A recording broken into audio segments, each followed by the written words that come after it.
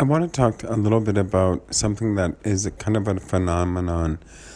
Has to do with the advancement of time being nonlinear and being spherical.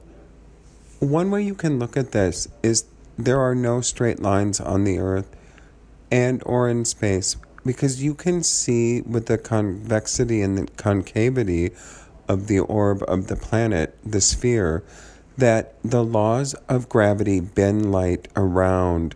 So there is no possible way to make a line that's perfectly straight.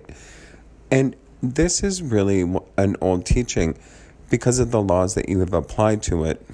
So it bends. So if you try to draw a straight line around a circle, you'll get a circle. Do you understand the meaning of that? And in space, there are no lines because there's no fixed points because it's moving.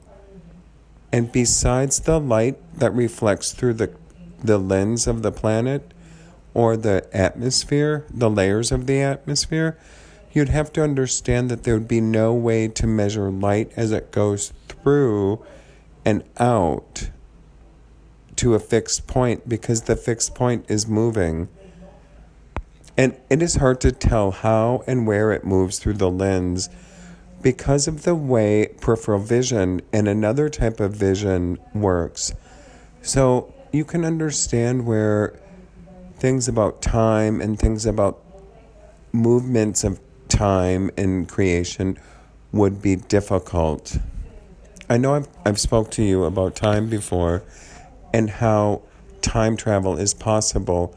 Take, for instance, in the present state that you are in, if you reach back in your memory to the time that you learn how to conjugate verbs and then go into the future and try to work out a problem and then bring it back to center, then you know that it's hard to tell when you actually learned your formative education on conjugating verbs, which is the past tense, the future tense, the conditional, the subjunctive moods, all of the tenses in language.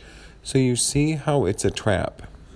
It's perfectly built for a trap because there are many times when the senses and one cannot handle the overwhelming information that your brain is able to process more rapidly than a computer,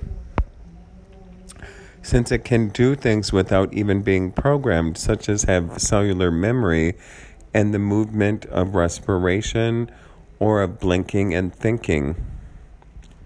It's often very difficult to wonder, how does the mind work around that to imagine time? Well, it's arbitrary, and it's decided on somebody other than what you have the power in your physical life to change. Even though you can change the time on your phone, have a different time zone, have a different city zone,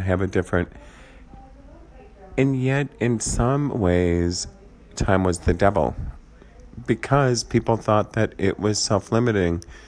I don't have enough time to do all the things that I would like to do, or I don't have enough time to experience.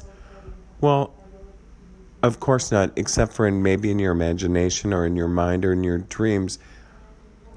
People had thought, and I think this myself, the largest organ on the body is the skin, yet the largest organ that you have is your mind. It is able to recreate or create things that you cannot, that don't even exist in the physical world, especially in dreams, since it can elicit kind of vivid hallucinations inside your mind and have recall on shapes and objects and people that you know in their faces. So think about that. Oh, I really wanted to mention one other thing. So given that time is relative, say that 1 million years have passed, and by the time that you realize that 1,000 years of civilization has existed and advanced technology such as clothes, such as teaching, such as anything, has existed before you and through you, through bloodlines and through advanced genomes of sharing genetic information through procreation or recreation, then you will know by the time that you reach that information and when it's given to you, all that time has passed.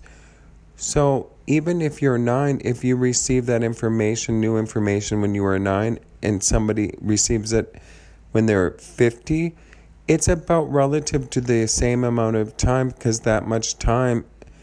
So it's as if learning something through the lifespan at a given time. It has taken millions and millions of years, and before time was created. So there wasn't time before the activation of a record-keeping way of deciphering this chronological time, except in the way that people communicate in language and learning information and sharing information. And yet many people and many mammals, and people are included in that, human mammals, have built-in genetic predisposition to language acquisition and learn through social norms of language and customs within the mores and in the community or in the family usually. It's interesting to take a look at that in your own learning. I kind of wanted to talk a little bit too about much of what we know about history has been a revisionistic kind of history that keeps repeating itself because no one will learn from the past mistakes that were right to make so that the future will be different. In the United States, every 3 to 5 years, and depending upon the political, branch of free press, then you know that history books and books are rewritten so that people don't know the truth. In the 70s and in the 80s, education systems were a lot different and language was a lot different. And the political moves and the zeitgeist of the times was to shift that in a way that people would not know the truth, thereby kind of clouding their views of, using euphemisms and things that didn't hurt people's feelings because people wanted to keep secrets from people and not say the truth. Say like when the drug Depo-Provera came out, 1 billion or so doses were sold, and it sterilized 1 billion and more women. Well, they had to have fertility treatments done and were infertile. It said it on the package. I know my own family did it. And what a secret to keep. Well, and then to add injury to that, people were elected to the Family Council on Family Values and Natural Parenthood. Well, can you imagine what would happen if everyone was infertile because women took Depo-Provera? It was a really interesting time to watch, people go through either fertility treatments that were IVF, in vitro fertilization, which is taking an egg and sperma out of the body, freezing it, and then reimplanting it. Or gestationally, it's growing it in a laboratory environment, or in the womb harvesting it and then reimplanting it for a later date. Well, lo and behold, that there were genetic flaws that they could program into people's lives, such as ALS, some types of mental deficits that would be later classified as an illness, and in fact, it was genetically modified. And people ask, well, how can I know that? It's because I asked. And all you have to do is ask, is that the case? Did that really happen? Is that why the world is the way it is? Well, if you think that it was only in the United States, it was wrong. It was all over the world. And it was in Israel, it was in Europe, it was in Russia, or USSR, which some people called the Übermensch. It was all over the world, and China, and everywhere. And although those countries and those names mean something totally different in the language queue, it also tells one about the need to have truth because it sets you free.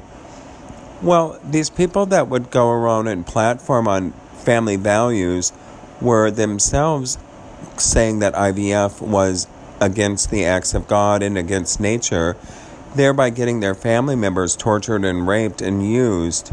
So the more they spoke on the matter, the more they got tortured and raped by being lies, and the more they were used by people like some of the big, televangelist kind of, false churches, fake churches that are businesses to exploit and use people and to make money for the army of darkness, theologians.